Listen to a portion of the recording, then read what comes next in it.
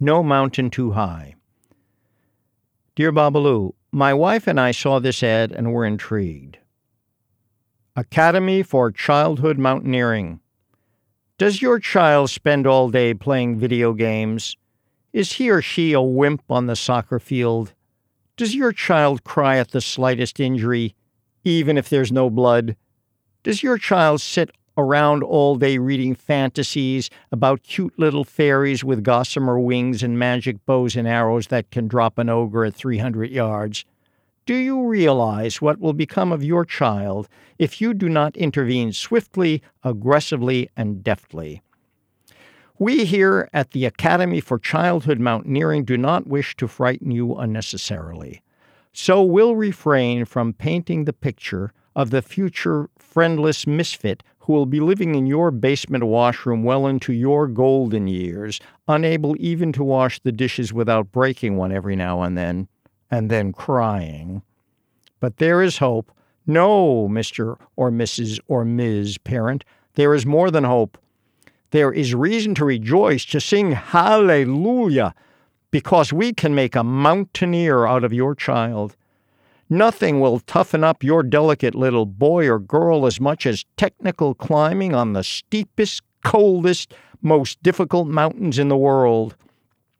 And tuition includes plane fare, rope, pitons, croutons, carabiners, packs, nicotine gum in selected cases, boots, belays, climbing harnesses, helmets, crampons, slings, runners, webbing, lac lines, ice axes.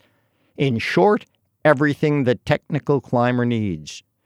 Our staff has summited the major mountains of the world, studied early childhood education at the Sorbonne, and dedicated itself heart and soul to the academy, where the staff bunks year-round, unless on a mountain. 3 months a year, the staff takes an oath of silence, and everyone squeezes Indian rubber balls from morning till night to increase the power of the forearm and strengthen the will. Students have their own bunkhouse, shower rooms, and bathrooms, but eat in a communal kitchen designed so they must ascend a 12-foot climbing wall in order to get to the chow line. But there is nothing like a testimonial. 7-year-old John Smith. I really didn't think I could do it. It's like hard to breathe up there. It's cold, too, really cold, but I got to the top of the high one.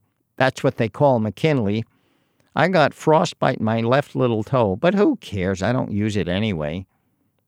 9-year-old Jane Jones.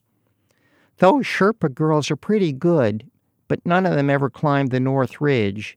There were 3 girls and 2 boys from the academy in our group and the teacher, Ms. Firetable. I can't say it wasn't tough. We didn't make it to the top, but that was only because of the storm. I just want to say nobody believed me when I told them I was going to climb Everest, except my folks. But now I gave a talk at school and they all know. The Academy for Childhood Mountaineering is the best, and we love you too, Ms. Firetable. So enroll your child now. We'll send a bus directly to your house.